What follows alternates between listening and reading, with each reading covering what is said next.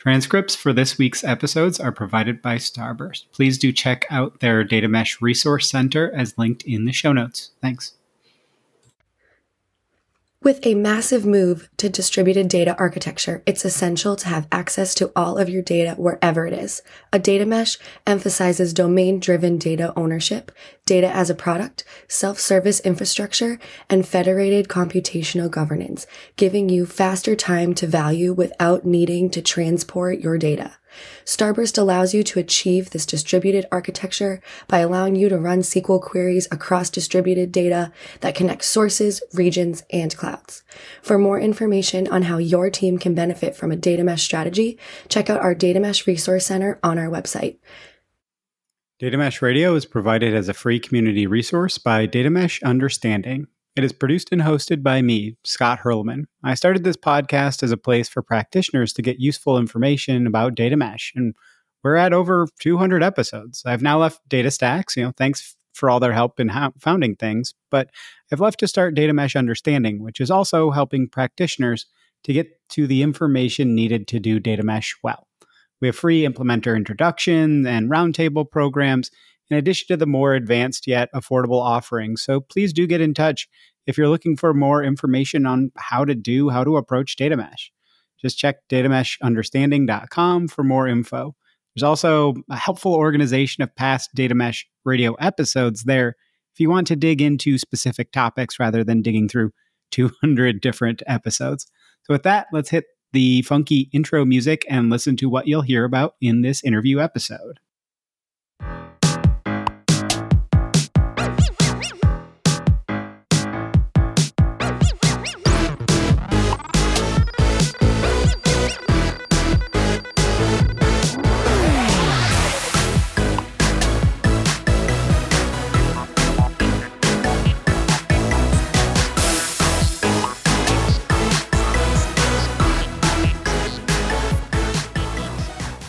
This is an episode in our Knowledge Graph Conference Takeover week. Please check the show notes for a raffle giveaway of free tickets to the conference and more information about the Knowledge Graph Conference itself.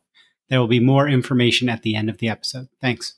Hello to the Data Mesh community. My name is Thomas Deedy, co-founder of the Knowledge Graph Conference, and I'm excited to announce our fourth and largest conference, taking place at the beautiful Cornell Tech campus in New York and also streamed live on our virtual platform the first week in May.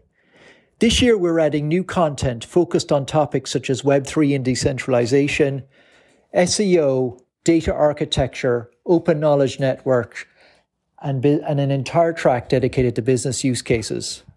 We're excited to welcome over 75 leaders from across the globe, including some amazing keynotes.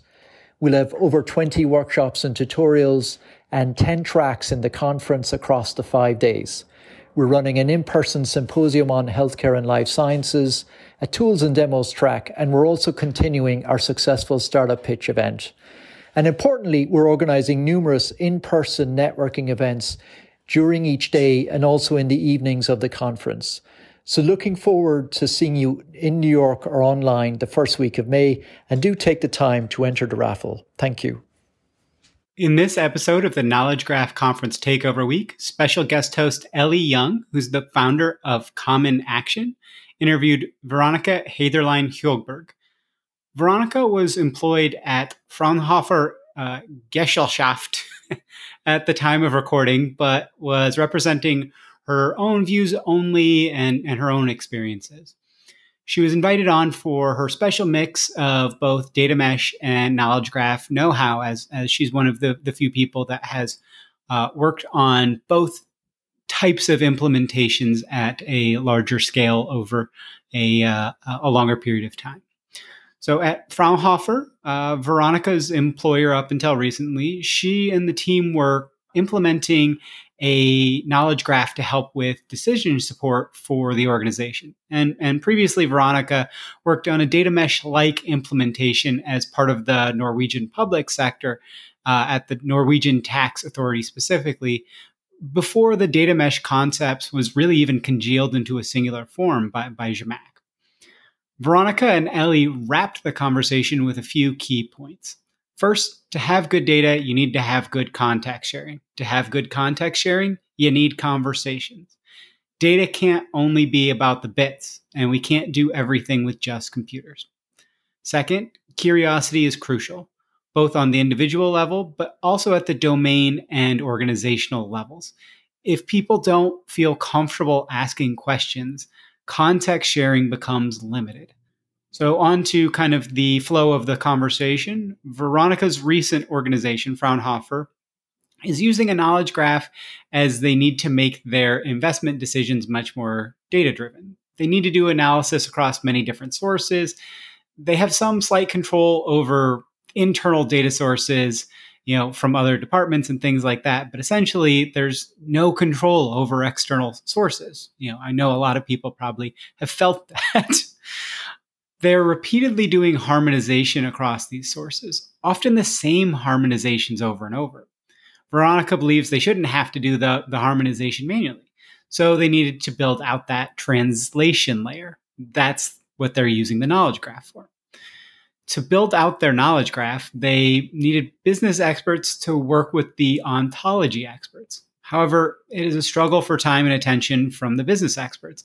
And those business experts need to learn the importance of and how to do ontologies.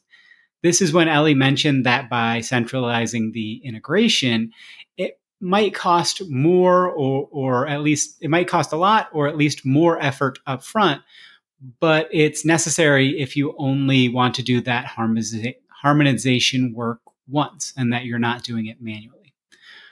For Veronika, thinking in the data as a product mindset and having data owners is crucial to getting a knowledge graph implementation right. She said a knowledge graph is a different way of expressing and sharing your knowledge. It's just in a way that computers can also understand it, not just the humans. That framing helps people to understand why knowledge graphs are useful and important. So on to the data mesh implementation background and insights from Veronika's past experience. At the tax authority, Veronika's team of information architects were working to translate tax law into data models. They discovered the need of a common methodology to create the models, and they chose UML. And then other authorities needed to use the data that the tax authority team was producing as well. So the team began working to create data standards for efficient sharing, both the ingestion and the sharing on both ends. The Norwegian data mesh implementation for the public sector is even extended into a public-private partnership. Veronika also mentioned that Denmark now has standards for how bills are written so the legal aspects can be translated more easily into data, and that the Norwegian folks are kind of envious that they want to head in that direction as well. Per Veronika, their data mesh journey started from pains. They really struggled to consume data from other entities as well as internally. They started by making it easy to consume data from those other entities without creating a large burden on those producers. They learned about good and bad practices on sharing data and which tools were best to use for data modeling. All the decisions were in small partnerships. This is kind of a common theme in a lot of data mesh journey stories of not trying to make all of your standards up front. There's an episode coming up with Samia Rahman who talked a lot about iterate, that you don't have to solve everything fully up front. For Veronika, a big key to success for their data mesh implementation was taking on those small partnership and making an environment where asking questions was highly encouraged and even making mistakes was okay. This has also been a recurring theme in many data mesh radio episodes. Ellie made points that the community and communication are key to being able to make something like data mesh work. Veronika followed up that culture and quote unquote fuzzy factors are more important than tooling and even methodologies. Veronika discussed the silent fear that change brings and how that is such an impediment to getting things done. There is also a fear of looking silly when asking questions. So we need to work with people to get to a place far more comfortable with change and where curiosity is rewarded instead of shamed or looked down upon. Asking questions gives people the ability to grow as they learn new things and gives a conduit for far more information sharing. Documentation can't be the end all be all. You need those one-on-one conversations where people can really dig down into exactly what things mean. Ellie mentioned the need to stop focusing so much on the specific data in data processes. There needs to be a much bigger focus on people and the actual data creation process itself. Think about creating data for others to ingest with intentionality. For Veronika, she saw the organizational impact of implementing a data mesh very strongly. It led to a greater sense of doing meaningful work, which led to far lower churn across the organization. People felt they were doing meaningful work and they stayed around. Those cross-functional implementations had a strong impact, and the people working on those implementations were far more engaged. Veronika believes that the fear of silos in data mesh makes sense, but people naturally want to prevent those silos. So allow people to focus on consumer needs and let them know that creating those silos is a bad thing, and people will find good ways to get around that and to not create those. Veronika believes knowledge graphs are key to preventing silos in data mesh, and somewhat vice versa. It is very difficult to maintain a knowledge graph across an organization that doesn't think of data as a product. The two discuss the importance of data reuse, even in the same use case, to prevent manual work. It's like a golden source-like concept. You don't have to figure out which data you can trust. That manual repetition of harmonization is what kills productivity and kills people's desire to work with data from outside their own domain or organization. Veronika made an interesting point that anytime you model data, it is almost like a mini knowledge graph. Each data model has a tiny ontology of the domain. So people really can figure out how to do knowledge graphs if they can figure out how to model their data. At the Norwegian Tax Authority, the working groups around the initial data mesh implementation started very informally. People who kind of knew each other beforehand, got beers after work, things like that. In a larger org, though, Veronika believes that the key to success is going to be talking and sharing what you are working on and talking about how it might work. Specific goals end up being very important because you need concrete deliverables, which make it easier to get funding. But again, you can start by just kind of having these chats. You don't have to have super specific outcomes in mind. Tim Tischler talked about the really big benefit of having these conversations that don't have ultra specific outcomes in mind. Just share that context with each other. In the Norwegian government in general, Veronika's team worked closely with lawmakers to define business concepts and initially thought that everything had to harmonize, but found that it was more important for each domain to define their business concepts the way they understood it and then make it transparent. It isn't possible to make all data harmonizable, especially up front. The world is full of variation. So you need to think about your business concepts and then not force them on others. Focus on that translation when you have the data in such a way that it's got high context. Otherwise, you will never get to publishing anything. They didn't quite go as far as the Danish government, though, which has created a role in the lawmaking process where there is someone who understands data enough that they can word the laws to be able to translate those into data or a data model type concept. So Veronika believes as well, when you're defining kind of your ontologies and your terms and things, you shouldn't use terms to identify concepts. Use URIs. Terms are just a label, not the concept in and of itself. She also believes it is often not necessary to make things computer readable, and that you need to focus on creating a living organization, that you don't need to solve all of the problems until people say, oh, this specific thing needs to be computer readable, and that, things are going to evolve and there's variation, and that you have to allow for that. You can't have the rigidity that makes that a real challenge. So to finish up, Veronika reiterated, don't be afraid, be curious. Curiosity is a prerequisite for success with data mesh or knowledge graphs. Okay, enough of just me. Let's hear from our awesome guest in this interview episode.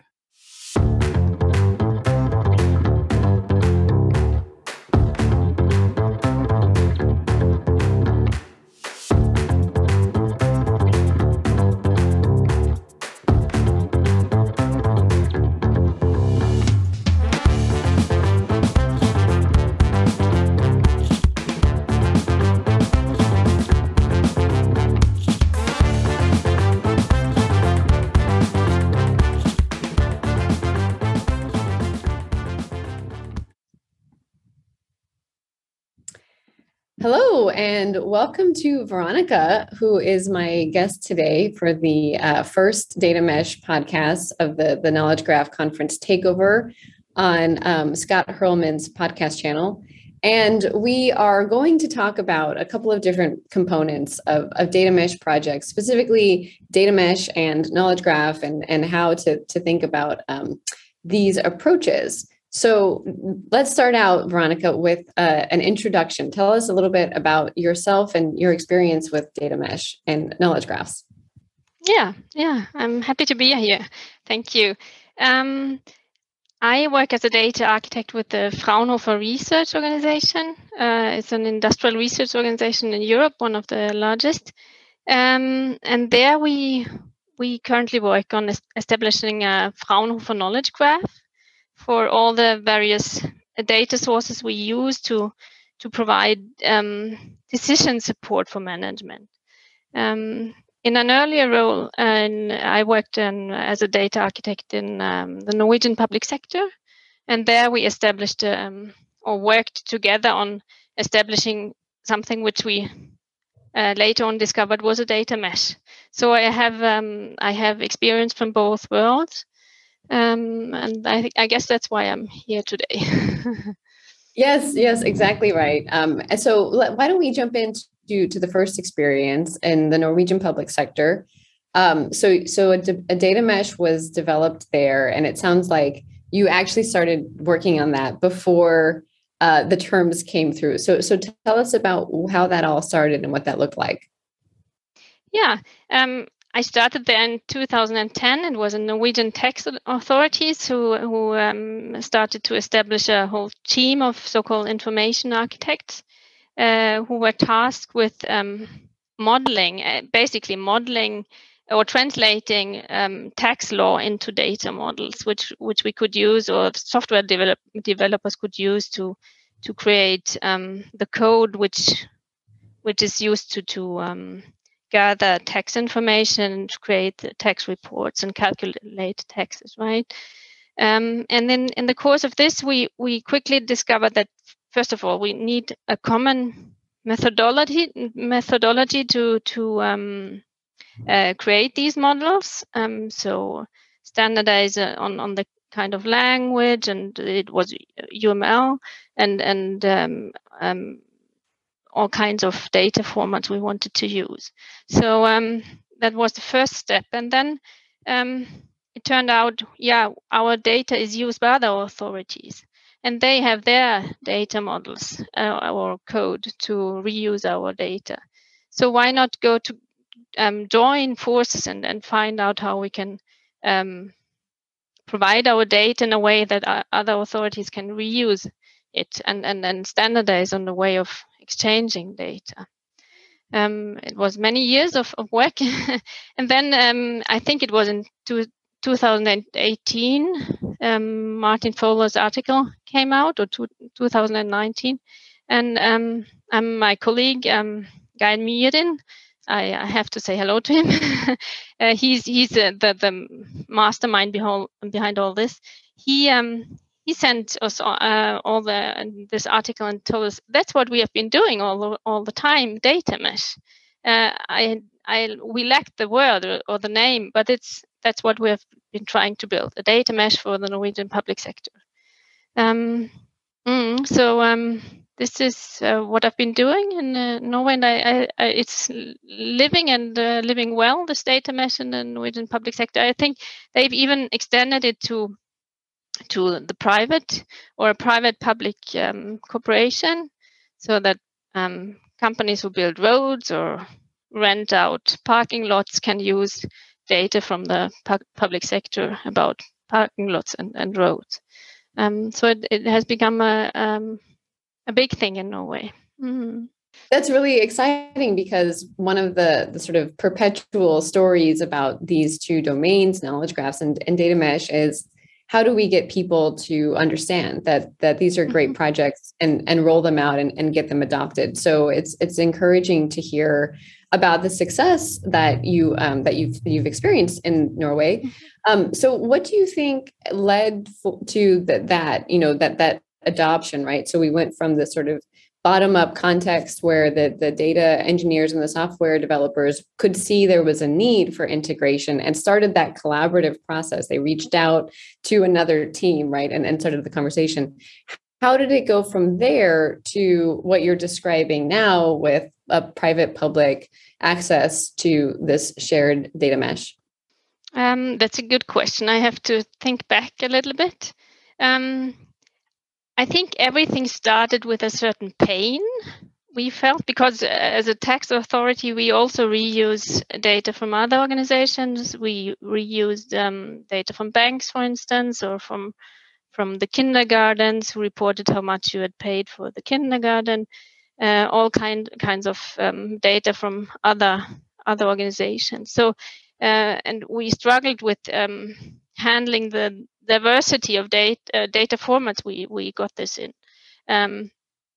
So that's what was the starting point. And then I think we started very small. We started with one team and us, the tax authorities, and then one other organization. I don't recall the details, but let's say the kindergartens around the country. So we started on working how to make it easier for us to consume their data without increasing their burden too much, right? So it was a close, and this is, I think, it's easier in a smaller society like Norway than in a big society like Germany, because there's short lines between people, right? It's very easy to just get in contact with some kind of organization representing all kindergartens in the country. So you can establish a working group quite easily.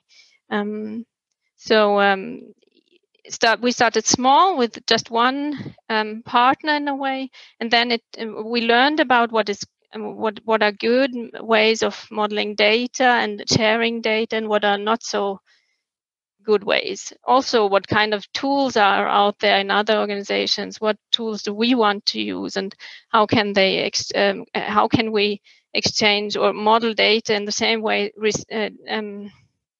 And even have different tools for modeling. So that's why we ended up with UML, because it's tool independent. All these kinds of decisions we did in very small partnerships, and then I think it just the word started to spread that this was a good way of working together. And also, obviously, it helped that the Norwegian tax authorities are the largest organization in the public sector, the largest IT organization. So we had the power and the means to explore new ways. It's much more difficult for small authorities, right? So that helped in a way to lift everyone else also up into the next level of cooperation in a way. And then we formed these meetups and knowledge exchange groups where we talked about each other's struggles and with data modeling and or defining business concepts, all these kinds of nitty-gritty details you need, right? And so it was a lot about talking to each other and have small partnerships and a low threshold of asking questions, and making it non-dangerous to ask questions and to not know. So I think this is also a very important part of this kind of transition, that it must be allowed to ask questions. It must be allowed to make mistakes. It must be allowed to be a newbie in a way, because we all were newbies. It helped a lot. this kind of attitude. I think that's it's a really important point, right? Like we don't often think about the human side of data projects, but when we think about reorganizing how we share data, of course, that's related to the people that are doing that and the community that needs to be built around all of these pieces. So when I'm listening to you, working groups and asking questions and starting dialogues, this is all community building activity. So it's really interesting to think about this blend between the data, the data perspective and the conversations that the data engineers need to have with the domain experts to understand what kinds of representations to make in ontologies, but also that they need to have with each other to describe the tools and, agree on languages like UML, and then to expand further out into the community, right? So from the kindergarten on and on and on. So that's a really great pattern. And I also think that it's valuable to point out that the tax agency was able to take this on because they were sort of, a leader, an authoritative space and connected to everyone else. So, if they could set this up, then everyone else could follow. That kind of strategy it seems really important in these kinds of projects. I think so too. Yeah. I think the success of these kinds of transitions is so much more about fuzzy factors rather than tools and methodologies. It's about like the size of the organization, who takes the first steps. It has a lot also to do about culture. I think it's I'm not Norwegian myself, so I can brag about Norway. Norwegian, it's a deeply rooted in the Norwegian society that there's no question too silly to be asked, and I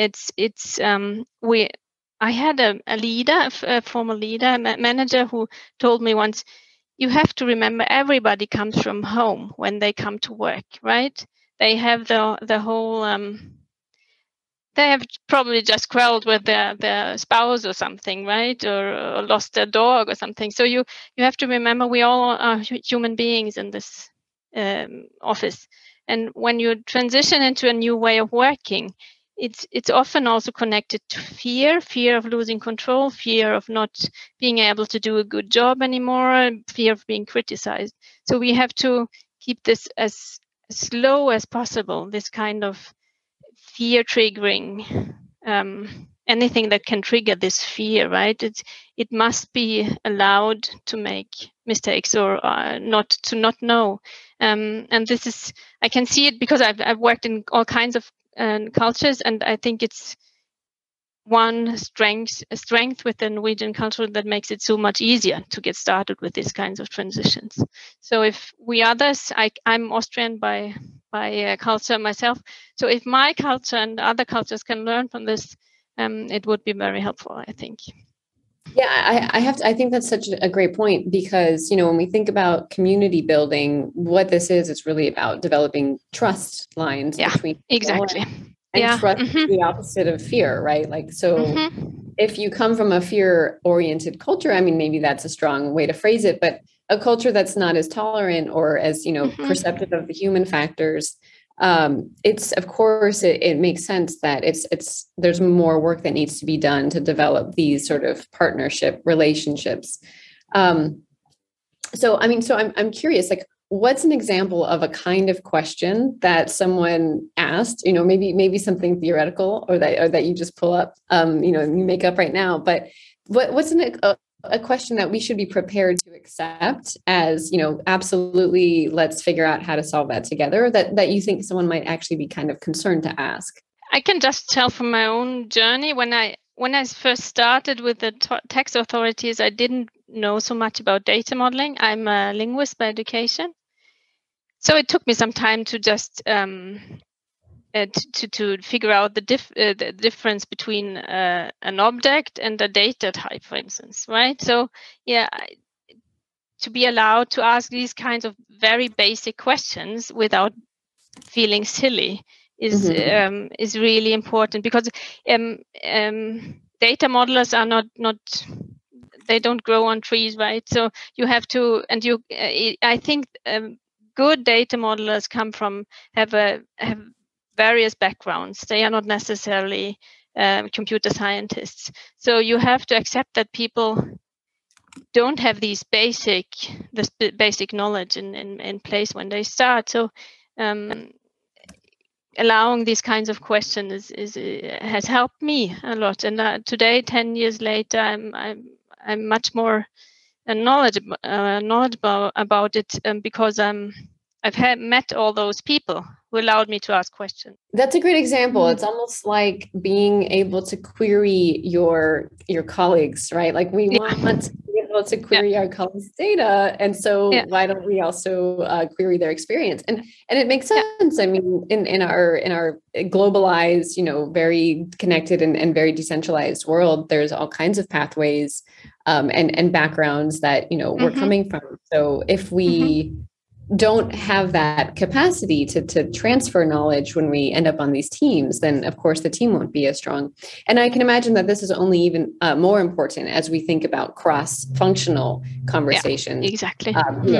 There's just no way that we've been exposed to all of the things that our colleagues from different disciplines will know. And this is something that's really common in sustainability, which is my domain background. There's this sustainability of systems, and so you need to have all kinds of different perspectives from environment, social, economic, and so on. And having those conversations, that's where the lines are actually developed. So that's a really, really important point, and something to structure into the process, right? Not just hoping that people will develop these kinds of linkages, but actually enabling that through formal processes, maybe.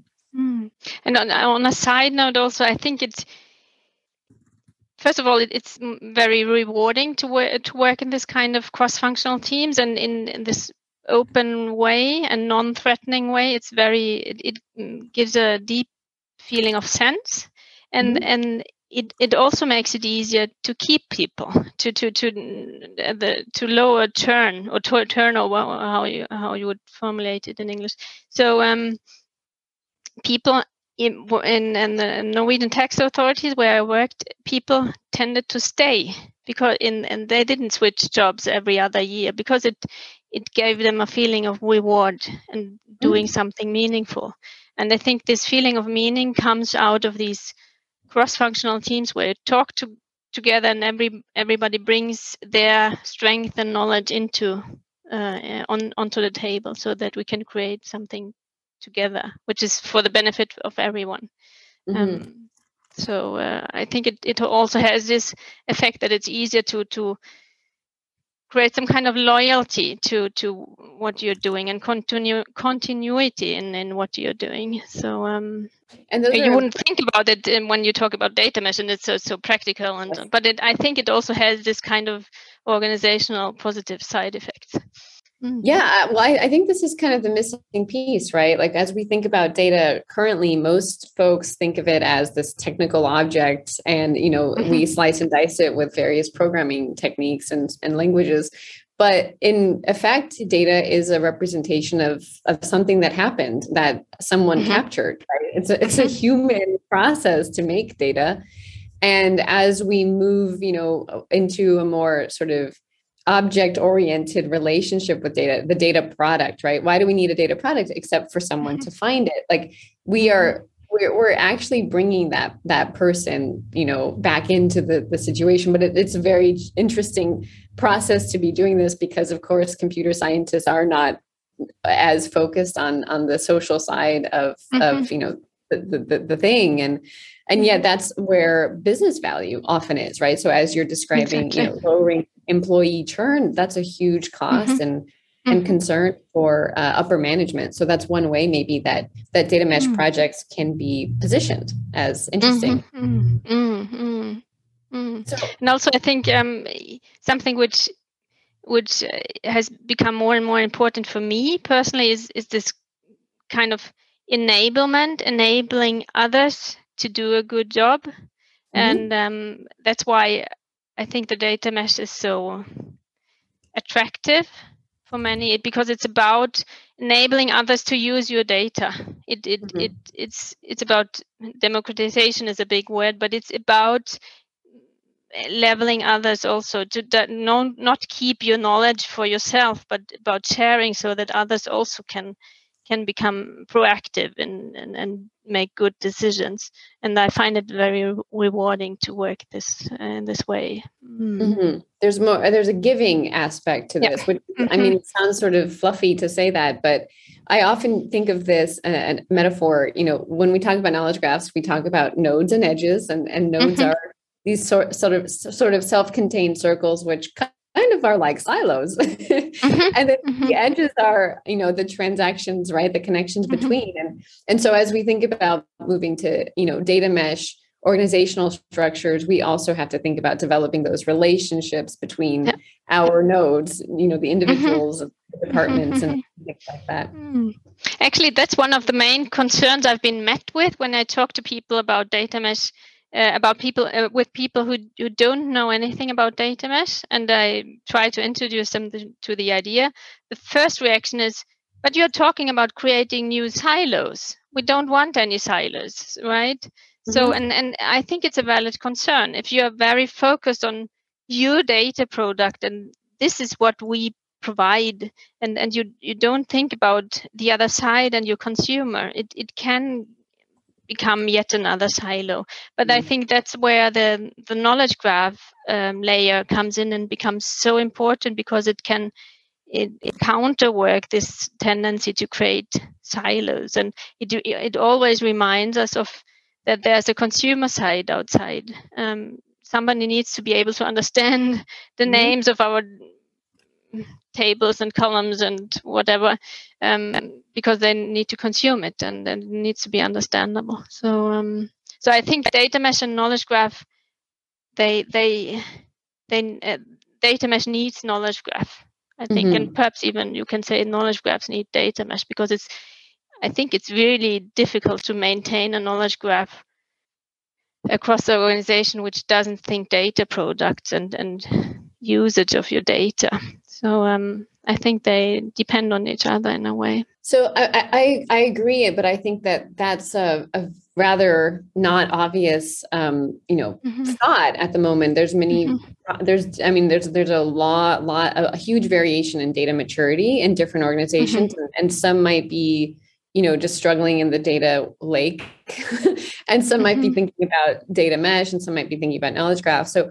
what would you say, as someone who has explored both and seen that, data mesh be very successful, what would you say is the sort of a rule of thumb or something to think about for these organizations in order to understand that they could use a data mesh, they could use a knowledge graph, and in fact, they need them kind of both together? Do you mean why one should start with it, or how to start? What would be the first steps? I think, I mean, so that's a good, I think both questions are important. What do you think, for someone who might be listening to this and thinking about their data challenges that they see, what do you think is the first point to start? I would say maybe it's the why question, right? Why do you want to do this? What are you going to get out of it? I mean, first of all, everyone wants to get the most out of the data, right? So you want to reuse it and then not store it many times and have lots of mess and questions forth and back between what does this data mean, who provided it, and this once only is a very good principle. It's actually one of these EU principles. Have order in your own house and define it once only, or store it once only. I think those are good rules of thumb in a way. It has something to do, I think, with being sure and having some kind of control. This is the golden source of the information I use in my decision now, for instance, so that I don't use some kind of copy. I don't know where it comes from, but I can trust this data. The more copies you make, the more difficult is it to really trust this data, right? So that would be one important argument. For the knowledge graph, obviously, you shouldn't start with both. And now we build this big knowledge graph, or now we build this big data mesh. But I think when I think back to our data mesh work, we actually did both at the same time. When you model data, you have already the first tiny part of a knowledge graph, right? You model data about kindergarten, what you pay for kindergarten, right? And who pays it, and then how much can you deduct from your income, and all these kinds of things. So you build a tiny ontology in a way about this domain, and you use it to label your fields in your XML, for instance, correctly, so that others can understand it. It's already the first step towards some kind of a knowledge graph, because you have the ontology and you have the data. You just don't know, or we didn't know that we were building some kind of a knowledge graph in a way. So while you expand, you're building. When you do data modeling properly and try to reuse data models, you are already, and also keep, I also have to add, you have to keep this connection between the data and the model. For instance, by labeling properly, or even use URIs for the names of elements in your XML, or for the columns in your table, when they can point to a resource where this and the name of this column is defined, then you are already on a very good way towards a knowledge graph, where you have the ontology and the data connected to each other. So, so I think many people do it already. Those who do data modeling properly, they do it already without actually knowing it, perhaps. Which makes sense, right? This is what works. If you are doing what works, it looks a lot like this either way. Yeah. So if someone is in a group that needs to transact or share a lot of data, and wants to have like a quality assurance of what data to use, then these are things that maybe should be, considered to reduce costs and increase veracity and all of these kinds of things.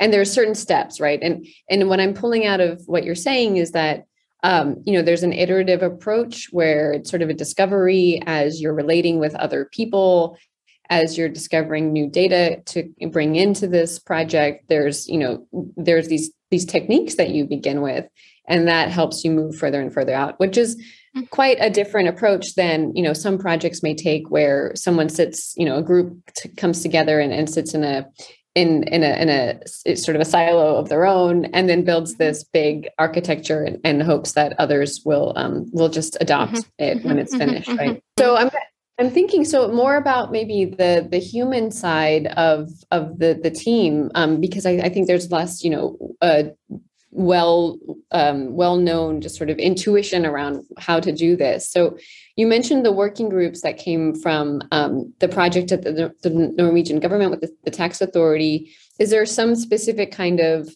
pattern to follow for creating those working groups, and how does this relate to the broader need to get adoption from management and others that can support this as it moves iteratively forward? When I think of those working groups I was part of, I think it often started very informally with people who knew each other from before and had some kind of the same mindset, and discussed it over a beer or something, and then it spread from there, from these two to more and more people.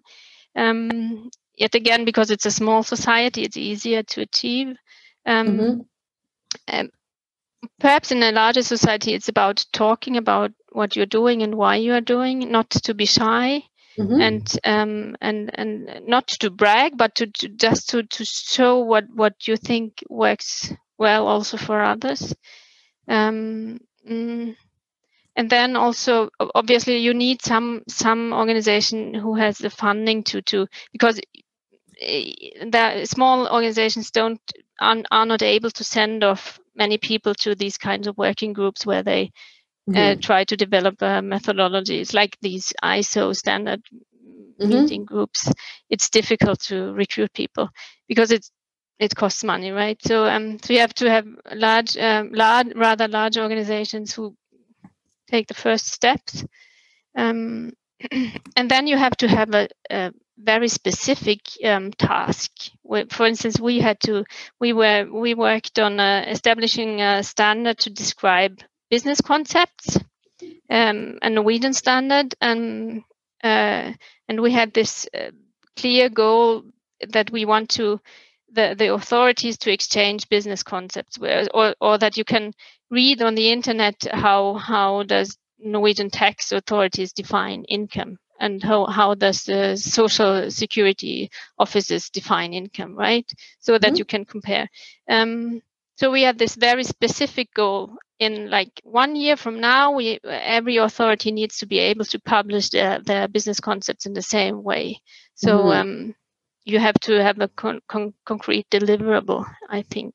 That helped also getting to get funding, because it makes it easier for our people from the law department to see what does the data from another authority mean, when you can just look up the meaning of a certain business concept, right? And so this kinds of efficiency effects we had to also describe upfront. But I think in the end it also boiled a little bit down to trust. That those who took initiative to this were well-known people in the community, but they were also well-known with management and with the lawmaker, and so it was easier to say, yes, that must be a good idea because it comes from this person. So there's this whole like strategic side of who to approach and who needs to talk to each other. I'm interested, you bring up this idea of, the business concepts being harmonized, or at least each agency stating what they mean when they use a term. That's a recurrent challenge that I hear about, right? Like 18 different, definitions of the word price in the same agency. Were you part of any of those conversations? Did you see how they handled that? Yeah, I worked closely with our lawmakers to define business concepts regarding tax only, with and also only with very specific areas of the tax law. But and in the beginning we had this mindset we have to harmonize, but we all ended up with it's more important that each specific business area describes their concepts in the way they understand it and make it transparent, rather than to come to one definition. It's not possible, because you have to. I mean, life is full of variations, right? So the business concepts also have to take into consideration all the breadth of variations in people's lives. So we ended up. It's like this order in your own house. You have to have a clear understanding of your own business concepts, and not so much try to force your business concepts onto others. It's better than to have transparency, and then to know how to translate or make perhaps rules where you can translate one kind of information definition of income into another definition. Like income for social security purposes is something different than income for tax, right? In order to achieve some kind of right in social security, you perhaps have to have had a certain income for 1 year or something, right? And in tax, it's the first crown you pay tax on already. So all these kinds of variations you need to have, because life is so variable. It's better to just document it and make it transparent and publish it than to not publish anything until you have found one harmonized definition of income. You won't ever get there. Will never happen. Yeah. So how do you handle that in the ontology, where, of course, the term, is the computer recognizes a single term, right? So how do you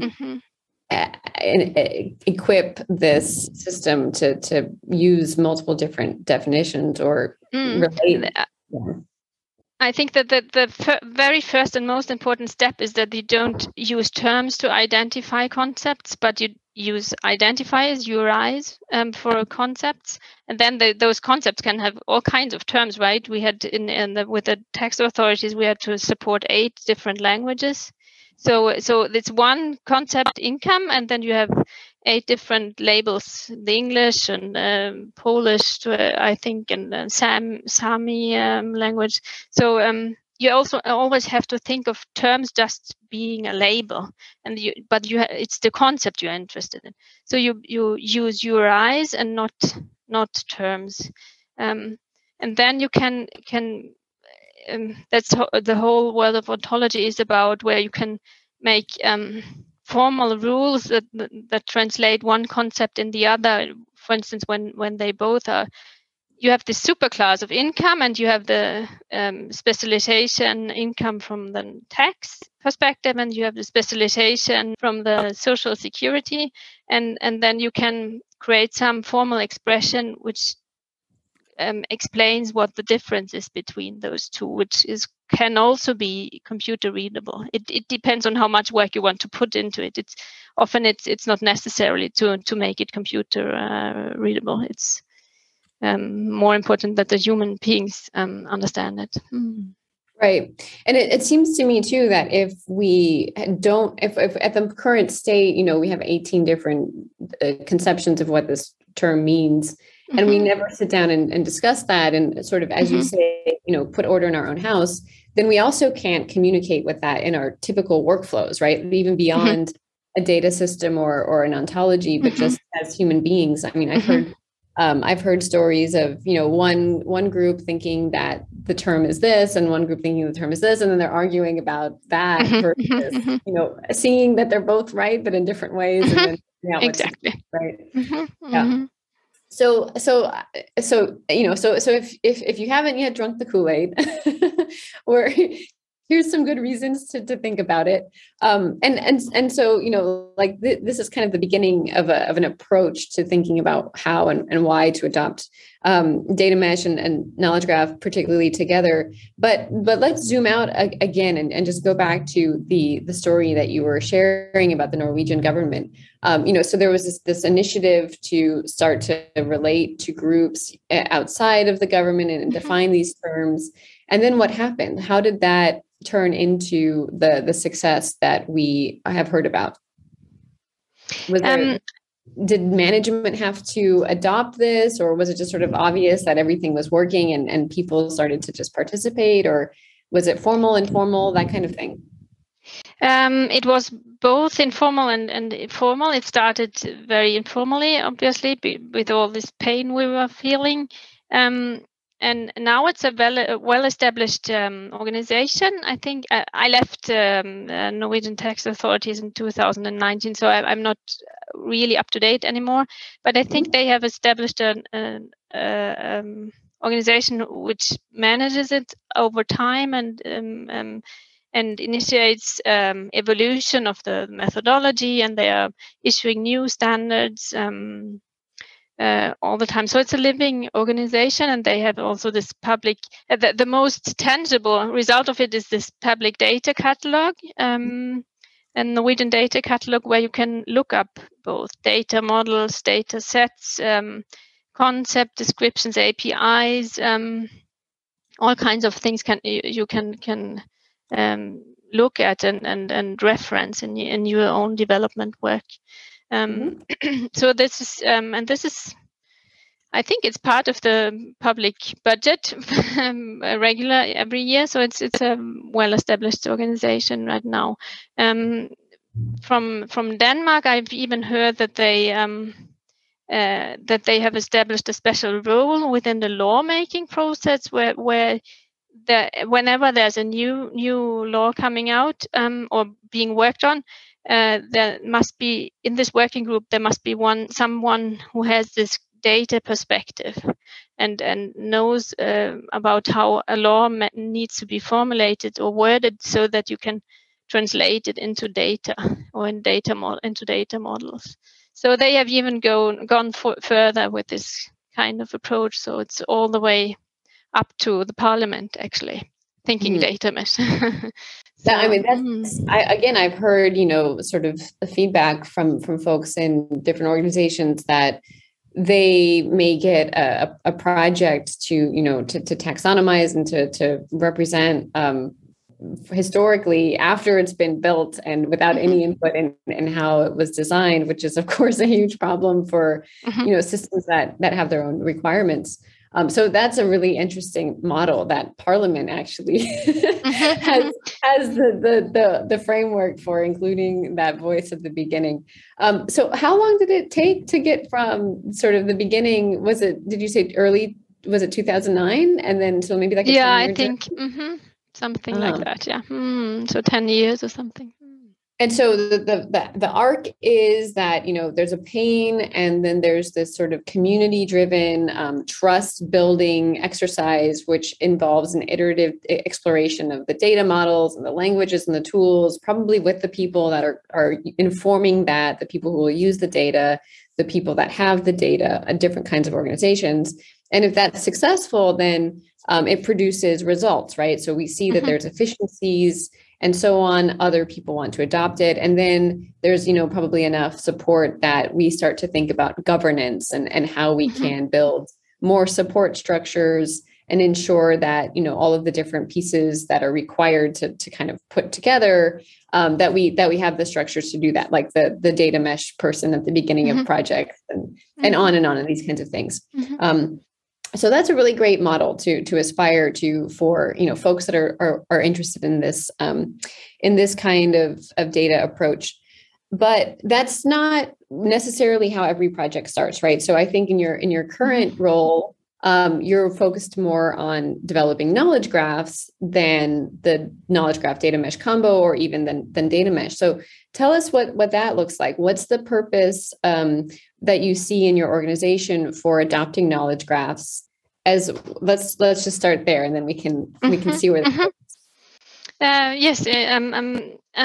Right now, I work as a data architect with the Fraunhofer Gesellschaft, and they have a think tank, which I'm part of. And the think tank is a group of people from all kinds of backgrounds who need to deliver decision support to senior management, right? Where to set up a new research program, or which kind of laboratories to establish, or all kinds of decisions, right? With a lot of money attached to it.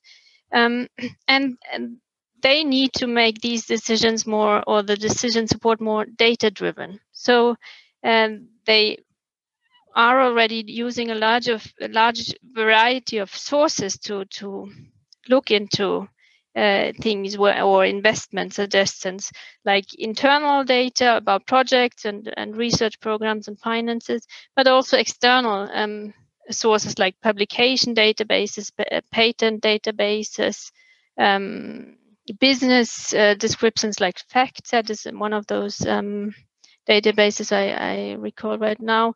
And they need to see them all together and do analysis on them across those different sources, right? And it's only the internal sources we have some kind of control over regarding the naming and the semantics. We barely have control over this either. So, but it's more of a control. The external sources we don't have any control over, right? So we have. And every analyst in our organization needs to do the same kind of harmonization between those different patent databases, for instance, again and again and again. So we needed some kind of a translation layer, which makes it easier for our analysts to do these analysis and not to have to reinvent the wheel or make it manually, do it manually again and again. So we started establishing this knowledge graph across patent databases, publications, our own projects, reusing, for instance, also external taxonomies. There's this Australian research and technology taxonomy about all kinds of fields of research you could be interested in. So we tried. We are at the very beginning, but we are trying to build this translation layer, one could call it, where you can look, regardless of how the source looks under the hood. You can combine data and find patterns in your analysis. But it's a very, very tedious work or a long-term work, because obviously it needs to be done along with the business experts on patents, for instance. They need to help us build this knowledge graph, and we start with an ontology, right, and then connect it to the data. And those who do ontology engineering with us, they are not patent experts, so they need to sit down with the colleagues from the patent department. But their main business is not defining an ontology about patent information. Their business is to advise researchers in filing patents, right? So it's always this struggle with getting time and attention, and also getting them to understand what is an ontology. Why are we doing this? So the business people also need to learn a little bit more, or learn to think in data ways or ontology ways. It's a new field for them too, just as much as patents is a new field for me. So so both sides have to grow outside their comfort zone, which makes it very interesting on a human level, because it's very interesting what happened in those working meetings. So it's always a struggle. We are too few people, so too few hands. It's always a struggle about time. So so there's a few different themes that I'm catching here. So one is, why to do it? Well, because we are repurposing the same work, right? Where we have the analysts that are harmonizing data individually many times over, and of course that's not efficient, and no one wants to do that, and and it limits the amount of actual value that comes out of that analysis if 80% of the analyst time is just wrangling. And so, but it's interesting because then you have this diametric situation where now we're going to centralize that integration, but we have to find the time to do that. And now we have to kind of split that off between the many different groups that have to participate in, explaining what this domain is, so that we can harmonize once and go on from there. And that's one of the big challenges, right, with knowledge graphs, is that it's hard to explain what you're trying to do, what is an ontology. It's hard to point out what the outcomes are going to be. And thus it's hard to get the support to have everyone, kind of centralize a little bit of themselves into this commons, which is very much different than our typical workflow. So in a way, it's like the counterpoint of data mesh, where data mesh has us reaching out to talk with others that we may be not doing so currently. Knowledge graph makes us reach in to share something from ourselves in a way that is also a little bit unfamiliar. So I totally see your point here, where it helps to do them both at the same time, right? Because if we can talk to each other to explain why we need contributions from each of them, then there's this kind of feedback process that can, form a flywheel and hopefully build some support around that. So are there specific techniques that you're thinking about? Are you bringing data mesh concepts from your previous experience into the current goals with knowledge graph? Is that something that your colleagues are interested in?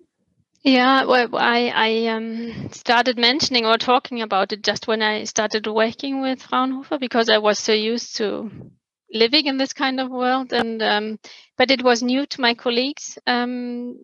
And now after a year, we have it has matured in a way, and we try to think more and more in these data owner or data product owners and teams and cross-functional teams who are responsible for the data they are providing, and so that the consumers can understand it. But I think what also helped, apropos, it's so difficult to explain to the business side why you are doing knowledge graphs. I try also to always to explain in this way. You are used to sharing knowledge when you write a paper, right? Or you write a guideline for how to apply for a patent or something.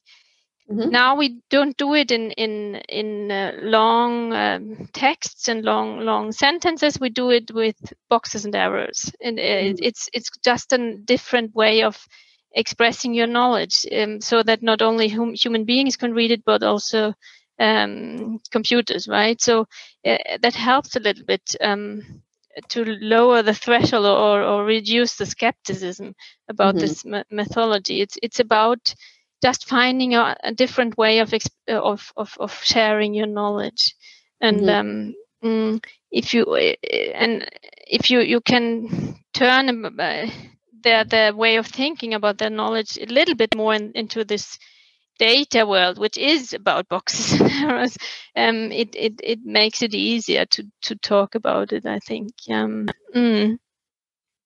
Is that but what were you asking? I have forgotten your original question. I think I asked if you were bringing data mesh concepts to the team, which you mentioned, and how they respond. Is that, is it intuitive, or is it kind of like, does your team understand knowledge graphs but not data mesh, or what does it look like?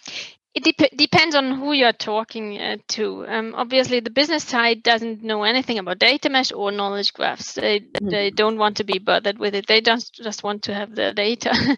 But on the data engineering side and the software developer side, it's easier because, again, they feel this pain, right? Of providing very heterogeneous data, which isn't really different, but it's just labeled differently, and they know, but it means the same if you ask person X, and but person Y doesn't agree, and so they feel this pain, and because they get all those questions about the data, right? Because in the end, it's the database developer who needs to know, or is being asked about what the data means, and they are lost often because they don't have the business side to help them shape their data models or schemas in a good way. So actually, they were the ones who understood more easily because of this pain. I think that's a really important point that you bring up, because, as you say, business people, they don't want to think about data mesh knowledge graphs. They just want to think about, or they just want to get their data, right? Just give it to me, don't ask me to whatever. And yet, I've been struck as a business person coming into knowledge graphs in this data space and learning about the problems and hearing sort of, all of these many stories of dysfunction. Looking back out now at the business usage of data, especially from a perspective of sustainability, which, has many of its own challenges that are quite similar in ways to the data challenges. What I'm seeing is that the business people who just want data are using things that just are not accurate, right? Like there's just not a good relationship between that material and the actual situation on the ground that they think that they're representing. And it's, it's an interesting, so this is a really common, or this is a really important piece in the ESG market, which is like corporate sustainability. There's a lot of metrics that are floating around. They are renowned for being divergent. If you use one metric, you get completely different rankings of companies, and if you use another, which is a data problem, right? And so the business people are confused and they don't know what's going on, but it's not clear to them that this is like what is happening. The root of all of this is the same kind of thing that, everyone in the data backend is dealing with every day on every topic. So I wonder if there's some opportunity for the computer, and data side to present to the business user and explain what's the right word? I mean, just chaotic data is, because of the practices, that are currently being used to develop it and describe it and so on. And start to explain that, like, although you think that you're getting data, right, you are getting some kind of content on the computer. There are bits that are coming through. They may not be good, right? Like we can't have data quality without having a data conversation. Exactly. Yeah. Yeah. And I think that what's missing is just that they're really not aware. I mean, like I can say from my experience of talking to engineers and things like this, like I've never heard about any of these things. I read lots of papers, and I've never thought about asking where those papers are, what the foundations of those things are. So I think that the story of challenge coming from the computer engineers and the data scientists would actually go a long way towards building the bridge of support that we need. And then having these cross-sector conversations, right? So that we can bring in the expertise that's needed in knowledge graphs and build the relationship that's needed for data mesh. It was not my intent to talk badly about business people when I said they are not interested in data mesh. They are very much interested in plausible data, right? I see it with my analyst colleagues. They react immediately if when there's something not really plausible in the data. When you visualize something or come up with some figures and calculations, and they think this can't be right, then we start digging, and then they learn what the causes can be for this kind of inconsistency, for instance. So they are acutely aware of a lack of data quality, but I think that the sheer terminology of data mesh and knowledge graphs and so on just makes them a bit wary. It's too abstract or something. So I try to keep it from them. Actually, I don't talk so much about it. I explain more on the with the specific example they are pointing to. I try to explain where the data comes from and how this inconsistency might have come about, right? So that they start getting a feeling of how much nitty-gritty details there are behind before you can do your analysis. So it's about learning about the different world also for them. So my takeaway here is, that, I mean, the general takeaway is it's important to have lots of conversations. If you're trying to get good data, which is something that involves transmission from someone else, if you're trying to share that data, if you're trying to find that data, all of these activities require knowing, discovery, and sort of interpretability, legibility between different groups. So we should be thinking about different conversations that need to be had and sharing, the assumptions that we are bringing to things in order to build those relationships that are required for reorganizing. So thank you so much for sharing about these couple of experiences. I feel like we could probably talk for hours. But just before we wrap up, are there any last thoughts that you'd like to impart in a viewer who is thinking about these types of options for themselves? I think some kind of pep talk. Don't be afraid. And I think the most important prerequisite is to be curious, I think, about talking to someone with a totally different background. It's not dangerous. I've been living it with it for my whole life, so it's actually enjoyable, and it's the prerequisite for being successful with both data mesh and knowledge graphs. Yeah, be curious. And I think we can take something from the open source zeitgeist here, right? Like, we all know that code gets built faster and stronger because lots of people are contributing to it. So how can we take that philosophy and expand it to, Exactly. And then open source is the main example for trust, right? Or making yourself vulnerable. You expose your code, and then you let others build on it, and you're not afraid of being built upon in a way. So it's open source is a very good example for this kind of trust and fearlessness. I think of. Excellent. Well, I'm encouraged. I'm always happy to hear that community is the answer. So thank you so much for joining today, Veronika. And if others have questions, where can they find you for more conversation? They can find me on LinkedIn. I think that's the easiest way. Great. Perfect. Thanks for having me. You're welcome. I'd again like to thank our guest host for this KGC takeover, Ellie Young, founder of Common Action, and our guest today, Veronika Haderlein-Høgberg. As always, you can find both of their contact information in the show notes. This week is a takeover week for the Knowledge Graph Conference, which is happening May 2nd through 6th, in person in New York and online, and with the 4th through the 6th being kind of the main conference days and the 2nd and the 3rd being workshop days.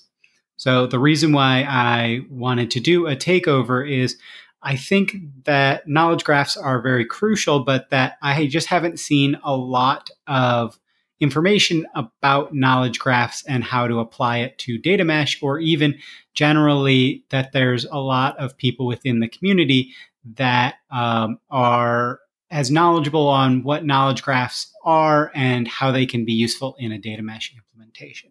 So that's why we agreed to a takeover week. We also agreed because they are doing a free ticket giveaway. You can see the show notes for more information on this. But I do think that knowledge graphs is something that a lot of people should be looking into as to how can we leverage these so that we can think about exploring data connectivity between data products and between domains in a much easier fashion, especially so that we don't lock ourselves into overly rigid ways of sharing data, so that domains themselves can evolve and that we can also think about the overall evolution of the broader organization. So again, if you want to look at more information about the conference or sign up or look again for that free ticket giveaway, please do check the show notes. Thanks. Hopefully that interview episode was really useful for you. Please do consider getting in touch with guests from the show, from these episodes. Most have said they'd really love people to reach out to them. And please, as well, if you've got a minute, rate and review the podcast somewhere. It really is honestly super helpful for other people looking into kind of data podcasts to kind of get this in front of them. Data Mesh Radio is again provided as a free community resource by Data Mesh Understanding. It's produced and hosted by me, Scott Hurleman. In April of 2023, I left DataStax, who were wonderful in getting the Data Mesh community stuff started, so give them a shout for streaming and real-time AI needs. But I left to start my own industry analyst kind of information as a service firm. Our offerings are affordable and you can do them on a one-off or a month-to-month basis. Read kind of throw it on the credit card. Don't worry about like going through purchasing and things like that. The services include lots of practitioner roundtables, one-on-one data mesh kind of planning or feedback sessions, and tailored introductions to other data mesh practitioners that are focused around your topics of interest. What are you actually running into challenges with? We also have some free programs around introductions and roundtables that people can kind of check out as well. Check the show notes or just go to datameshunderstanding.com for more info or helpful resources. As always, if you have suggestions for guests or topics, please do get in touch as well. And have a wonderful rest of your day. Now let's hear that funky outro music.